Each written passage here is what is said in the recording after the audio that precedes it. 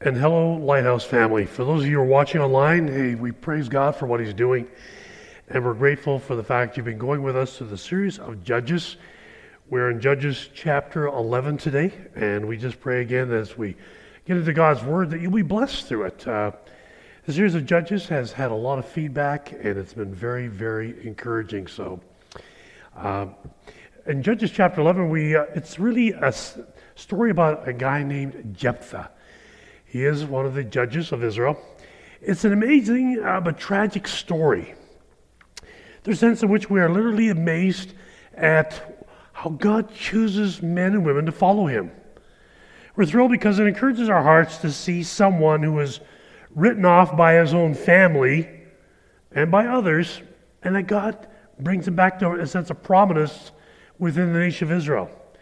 Really, what I would call it is a comeback story. I think we love comeback stories because we see ourselves in them. Stories with resolve, grit, hope, often a major setback. And the setback can be someone who has done something wrong to you. It could be someone who mistreated you, somebody that hurt you, wrote you off, and somehow, some way, there's a way to come back and restore that which was lost.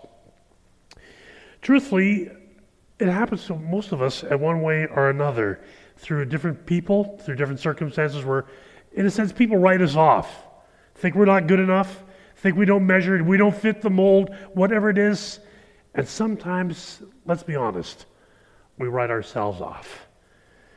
And the intriguing part oftentimes is watching the story unfold in this passage of Judges 11 as God works in a person that his family booted out of the house and wanted nothing to do with him. So we're introduced to Jephthah in the book of Judges, chapter 11. In the Holman commentary, they said, here's a guy, he's on a five-fold outline for the chapter: a desperado, a diplomat, a defender, a doubter, and a daddy. That's all found in the life of Jephthah. But before we go into God's Word today, let's just bow our heads in prayer and ask for God's blessing on our hearts today. Father, we come before you. We thank you, Lord, for your Word. We thank you that it's inspired, that it's inerrant, and Lord, that through your Holy Spirit you speak to each and every heart. So Lord, as we examine the Word of God today, we pray that you would speak to us, that you would challenge us, and that, Lord, we would just not be those who hear the Word of God, but we would be doers of the Word of God. And I ask it in Christ's name, amen. Now, the book of Judges, chapter 11, verse 1, it says, Now Jephthah the Gileadite was a mighty warrior, but he was the son of a prostitute, and Gilead was the father of Jephthah. Many of us as believers suffer from what I call an inferiority complex. We often feel that we don't fit the kind of mold of a person that God can use. Truth be told, we need to stop judging ourselves by the world's standards. If you're feeling that way, feeling like you're judging that no, there's no way God can use me because I don't fit what the kind of person that God could use, well, then this message is for you. I want to encourage you today through God's Word that God is more than able to use you for His glory. God has no set standard or mold as to the kind of individual He uses. This verse is definitely a study in contrast. A mighty warrior, son of a prostitute. You think, how do you put those two together? It's quite a mix. It leads us to ask the question, what happened early in this guy's life, and how does he become a warrior? We pick it up in verse 2. And Gilead's wife also bore him sons. And when his wife's sons grew up, they drove Jephthah out and said to him, You shall not have an inheritance in our house, for you are the son of another woman. He seems to have had the privilege of growing up in his father Gilead's house, surprisingly. However, his brothers, in a bid for more of the family wealth and security, kicked him out of the family so he wouldn't get part of the family inheritance. To be an outcast from your family in that day and era would have been a terrible shame, especially in that day. Today, we don't make such a big deal of it, but to be kicked out from your own family, yeah, that would be a really hard blow to try to comprehend. It would be a huge struggle. But through it all, God was at work in Jephthah's life. See, I want to remind you of this. We don't need to be a prisoner to our past. You hear me? We don't need to be a prisoner to our past. In Philippians 3:13, the Apostle Paul says this, "Brothers, I do not consider that I've made it on my own. But one thing I do, forgetting what lies behind and straining forward to what lies ahead." When you look at the life of the Apostle Paul, it's rather intriguing because he was a murderer. He was a person who imprisoned Christians. He did a lot of things that, if he really focused on them, I would say that it would have hindered his walk with Christ. He says, "I forget those things which are behind, and I press forward to the mark of the high calling of God in Christ Jesus." What's he saying? I'm going to focus on what God wants for my life. I'm not going to allow my past to hold me back. See, God delights in using people whom society or family have thrown away, marginalized, or even rejected. And you see it all throughout Scripture. We pick it up in Judges 11, verse 3. Then Jephthah fled from his brothers and lived in the land of Tob. And worthless fellows collected around Jephthah and went out with him. See, Jephthah did not have the protection of his mother's family, so he was forced to leave his father's territory, head north to the land of Tob, near Syria. In Tob, Jephthah apparently gained notoriety as captain of a band of adventurers or worthless fellows. The Hebrew word means to make empty. It refers to idle people looking for something to do, and they follow Jephthah. And so the issue that we look at this situation is that there would have been pain in Jephthah's life from being ousted from his own family, from his own brothers, even though they were half-brothers. And he could have allowed that pain to, in a sense, stop him from doing anything in his life. The question is this: are you allowing pain to build you or to break you? Because every one of us are going to face circumstances in our lives that are going to hurt. Whether it's from family, from friends, they're going to do things that are really going to hurt you, and you can either listen to that and get caught up in that and allow it to cripple you and disable you, or you can allow it to build you. See, God does not even waste our failures. You might have thought in your own life that I've done things that are wrong, I've done things that just really aren't right, but God can use even that aspect of your life that's been maybe a failure, maybe there's been something you've done wrong, and the thing is, God can use even your failure as you turn to Him to build you and mold you into a man or woman of His honor and for His glory. God was using his very pain to make him into a man of God, a valiant warrior. Through this pain, through this struggle, God was at work molding his life. When I think about the parable of the prodigal in the Gospel of Luke, what's intriguing is that when the prodigal son leaves his father's home and goes off to a far-off country and spends his money on living that the King James calls riotous living, somebody said, when he was away, he was from his father's home. He was doing things that weren't wrong, but I still believe that when he was living in an ungodly, unchristlike way, and even to the point where he ends up in a pig pen, that God can use that as a school to teach him lessons he otherwise would never have learned. God can use your failure. God can use your struggle. I'm reminded of the conversation that Jesus had with Peter in the Gospel of Luke chapter 22, 31 to 34. Simon, Simon, this is just before Christ was going to be crucified. Satan demanded to have you, that he might sift you like wheat. But I have prayed for you that your faith may not fail. And when you've turned again, strengthen your brothers. Peter said to him, Lord, I'm ready to go with you both to prison and to death. And Jesus says, I tell you, Peter, the rooster will not crow this day until you deny me 3 times that you even know me. So even though Jesus knew that Peter was going to deny him, he said, I'm praying for you. Satan's going to sift you, but my purposes will still be accomplished in your life in spite of your denial of who I am. So I believe that God uses Simon Jephthah's life to prepare him for what laid ahead. Jephthah became sort of what I would call a Hebrew Robin Hood. During this time, as men who were misfits with checkered backgrounds, and they would join him in excursions and military expeditions and strikes against the enemies of Israel during this time. It's speculated oftentimes that Jephthah is a lot like David when he was running away from Saul, and he gathered worthless fellows around him, and they became his valiant warriors.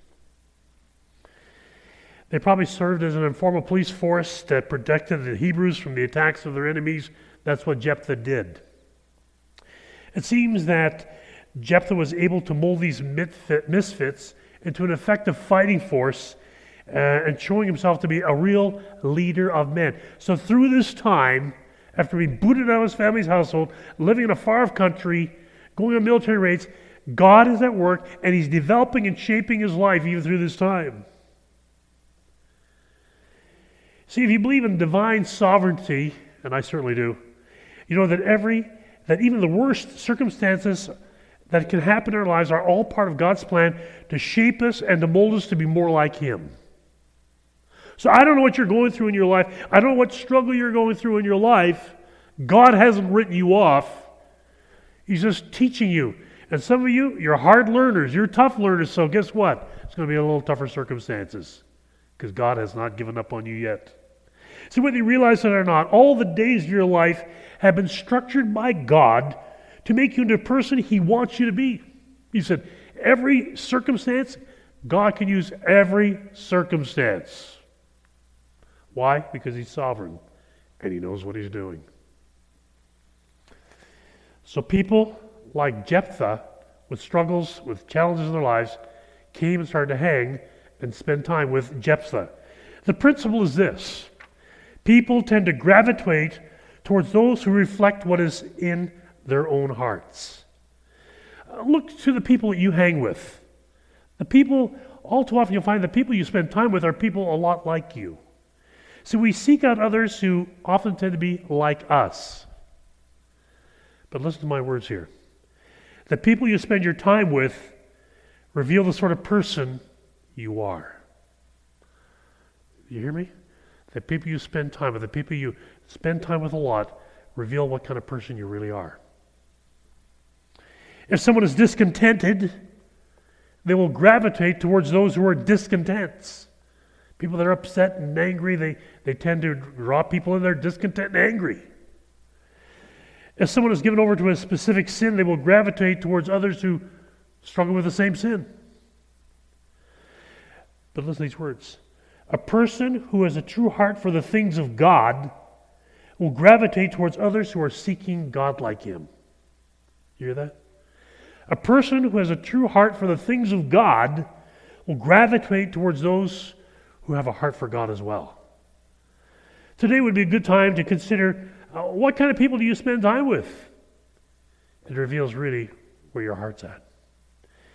And then we notice in Judges 11 verse 4, after time the Ammonites made war against Israel. Why? Because the nation of Israel had gone back to serving the Baals. And God, this is part of God's judgment. And the verse now in verse 4 carries us back to Judges 10, 17, 18, where the sons of Gilead were in dire straits and needed a military leader like Jephthah to lead them because there was no leader in the group with them. And then in Judges 11, 5 and 6, and when the Ammonites made war against Israel, the elders of Gilead went to bring Jephthah from the land of Tob. And they said to Jephthah, come and be our leader that we may fight against the Ammonites. Isn't it interesting what crises brings to one's life? I find it always interesting. Crises really reveals people's hearts. So in crises, the leaders of Israel go to persuade Jephthah to be their military commander and lead them into battle. The guy that they said nothing about, the guy that got booted out of their country, now they're going back, oh, could you please help us? See, Jephthah didn't go looking for this job, but God had prepared him for this job in the land of Tob. See, my job in the Christian life is this: to be faithful where God has placed me, to learn the lessons he is teaching me, and to be available at all times. Somebody put it very wisely and said this: bloom where God has planted you, and he will lead you where you need to go. See, it's God's job to open up the doors of opportunity in our lives. But an available heart will always find lots to do for God. In Judges 11, verse 7, we read these words. Jephthah said to the leaders of Gilead, "Do you not hate me and drive me out of my father's house? Why have you come to me now that you're in distress?" So fine, how do you do? He reminded them of their former, what I would call ostracism, and that they might repent of it and in the future be a little more careful how they treat others. Because of my heritage, because I was born the son of a prostitute, you want nothing to do with me. That was not my choice. That was not my doing. It was my father's doing. And you basically kicked me out of the country. You want nothing to do with me. And now that you're in trouble, you're coming back to me. You part of wanting me is to leave, and now you want to have me come back? And in verse 8 it says, the elders of Gilead said to Jephthah, "That is why we have turned to you now, that you may go with us and fight against the Ammonites and be the head over all the inhabitants of Gilead." Rather than trying to make excuses for what they did by their complicity in allowing his brothers to kick him out of their home and out of their country, they sweetened the pot, so to speak. They repeat their offer, and they said, "Tell you what, we want you to be our ruler, our judge as well." You think, well, that's a real twist, isn't it? The one guy they didn't want, they want nothing to do with, come back and save our skins. And by the way, if you do, we'll make you the ruler. The offer must have seemed incredulous to Jephthah. Listen to his words in verse 9. Jephthah said to the elders of Gilead, "If you bring me home again to fight against the Ammonites, and the Lord gives them over to me, I will be your head." Having to deal with persons with whom he had tended to distrust, for good reason, he determines to bind them to an agreement. Jephthah replies, although acknowledging God's power in battle, still appears to be motivated somewhat by his own self-interests. This is if God comes through. But one thing I do appreciate about Jephthah is he mentions the Lord a lot. In all his negotiations with the leaders of Israel, he emphasizes the Lord. There seems to be a sense that he's really grounded somewhat in his knowledge of who God is. And I need to clarify that, who God is, not in terms of his demands. It was the Lord who would give them the victory, not Jephthah. And the agreement between him and the elders would be drafted and ratified before God at Mizpah. So in Judges 11, verses 10 and 11, and the elders of Gilead said to Jephthah, "The Lord will be witness between us if we do not do as you say." So Jephthah went with the elders of Gilead, and the people made him head and leader over them. And Jephthah spoke all those words before the Lord at Mizpah. In other words, they confirm what they're saying.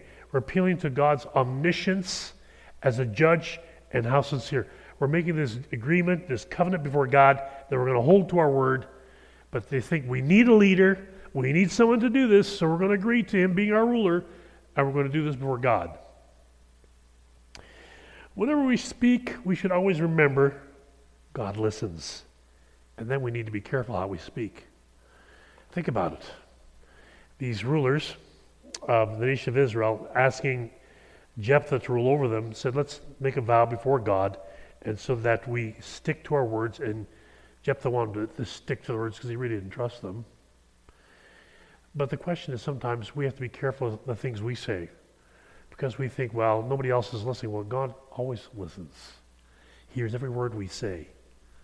He hears that. And we need to be careful what we say so that our yes is yes and our no is no, and what we agree to, we agree to. It must have been quite an occasion for Jephthah to be raised up in front of his family as now the ruler over Gilead in front of the rest of Israel. The man that they booted out, they wanted nothing to do with, now he's been elevated. And it was not his doing, it was all God's doing. He goes from being a reject to being a ruler. He would now rule over a nation that had rejected him. That would have been something that you could never have forecast in that day. An ironic change of events. And in Judges 11, 12 to 28, we see Jephthah now using diplomacy to try to avoid and avert military conflict with the Ammonites.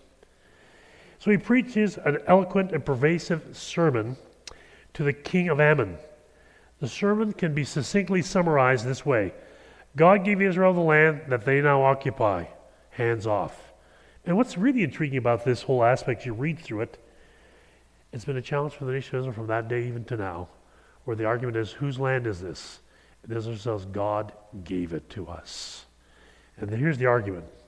In Judges 11, 23 and 24, so then the Lord, the God of Israel, dispossessed the Amorites from before the people of Israel, and are you to take possession of them? Will you not possess what Chemosh your God gives you to possess? And all that the Lord our God has dispossessed before us, we will possess. Jephthah argues with them, basically, admittedly, on their own principles. It's a maxim with you among the nations that the lands that they conceive to be given by their gods, they have absolute right to, and should not relinquish any claimant whatsoever. Chemosh, he gave you these lands. You believe that they're yours because your God gave them to us, right? Well, our God gave us this. So you suppose the land which you possess was given by your God? Yeah, we're not going to relinquish what God has given us as well. This land belongs to us by divine right. And so he said that the God of heaven and earth had given them this land, and they were not going to give it up at this juncture or point. And Israel had lived on that land for 300 years. But the king of Ammon was saying, hey, this land's ours. We want it. In Judges 11, 25 and 26, we pick it up. And this is, again, the diplomat, the Jephthah, debating with this foreign nation. He said, now, are you any better than Balak, the son of Zippor, the king of Moab? Did he ever contend against Israel, or did he ever go to war with them? Well, Israel lived in Heshbon and its villages, and in Aroer and its villages, and in all the cities that are on the banks of Arnon, 300 years. Why did you not deliver them within that time? Balak was actually the king of Moab, who hired Balaam to curse the Israelites. I don't know if you know the story, but it's very true. And the curses turned out to be repeated blessings, because every time Balaam would try to pronounce a curse over Israel, he could only just bless, and it really infuriated Balak, because he'd hired this guy to curse them. Wouldn't happen. And so he clearly, at this point, Jephthah clearly realizes the legitimacy of the claim of Israel to the land they have. 300 years, neither Moab or Ammon have succeeded in retaking the land, and now they say, we want it back, it's ours. Really. And that battle is still going on today in Palestine. Did such a long occupancy prove Israel's right to the area? See, if the Ammonites declare war on Israel, they will be fighting against the Lord, which will end up in disaster and defeat. We know this. In verse 27, we see that he says there, I therefore, this is Jephthah saying, I've not sinned against you, and you do me wrong by making war on me. The Lord, the judge, capitalized, decide this day between the people of Israel and the people of Ammon. And Jephthah tries to reason with the king of Ammon, but in the end, the king of Ammon disregards the message. And we pick it up in verse 28. And the king of the Ammonites did not listen to the words of Jephthah that he sent to him. Later, he didn't pay attention. Typical of many people who sit under God's word on Sunday mornings. Don't pay attention to the Bible being read, taught, and walk away and forget what the message even was about. So Jephthah turned out to be as forceful and strong-minded and negotiator with the king of Ammon as he'd been with the tribal leaders of Gilead. He displayed a strong grasp of historical reality. It's amazing how well he knew Israel's history in his debate and logistical arguments with the king of Ammon. His response was direct to the point. He told the king, check your history, check your logic, and check your facts.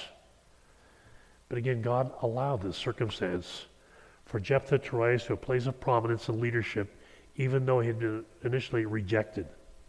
What do we learn from this passage? You say about warfare? No.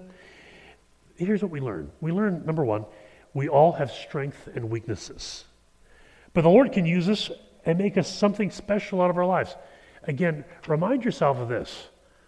God is able to use whoever he chooses to use.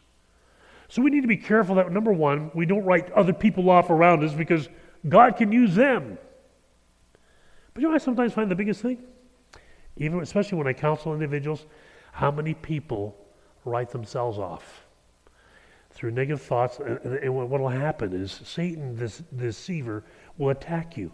And he'll bring up all this crud, this sin, the stuff you've done in the past, and he just brings it up before you over and over again. And you say, because I've done all this stuff, God can't use me. Oh, my friend, you don't understand God then. Because God is able to do exceedingly, abundantly, above all that we ask or think. And what you need to really comprehend at this point is that you need to look at the fact that God is willing to do with your life what he wants as you submit and humble yourself before him. God can use the problems from the past. God can use the struggles from the past, and he can use them to bring them for your honor and for your glory. And so the whole idea there again is that, as the phone rings, God can use you in spite of your past, your family, or your failures. Your treatment of others, though, also reveals how you really feel about God. You can and should serve God faithfully today and trust him with all your tomorrows as you seek by God's grace to live for him. As you seek by God's grace not only to live for him, but also to realize as you submit to him, he can do anything and everything with your life as you submit to him and say, God, I give my life as a sacrifice to you.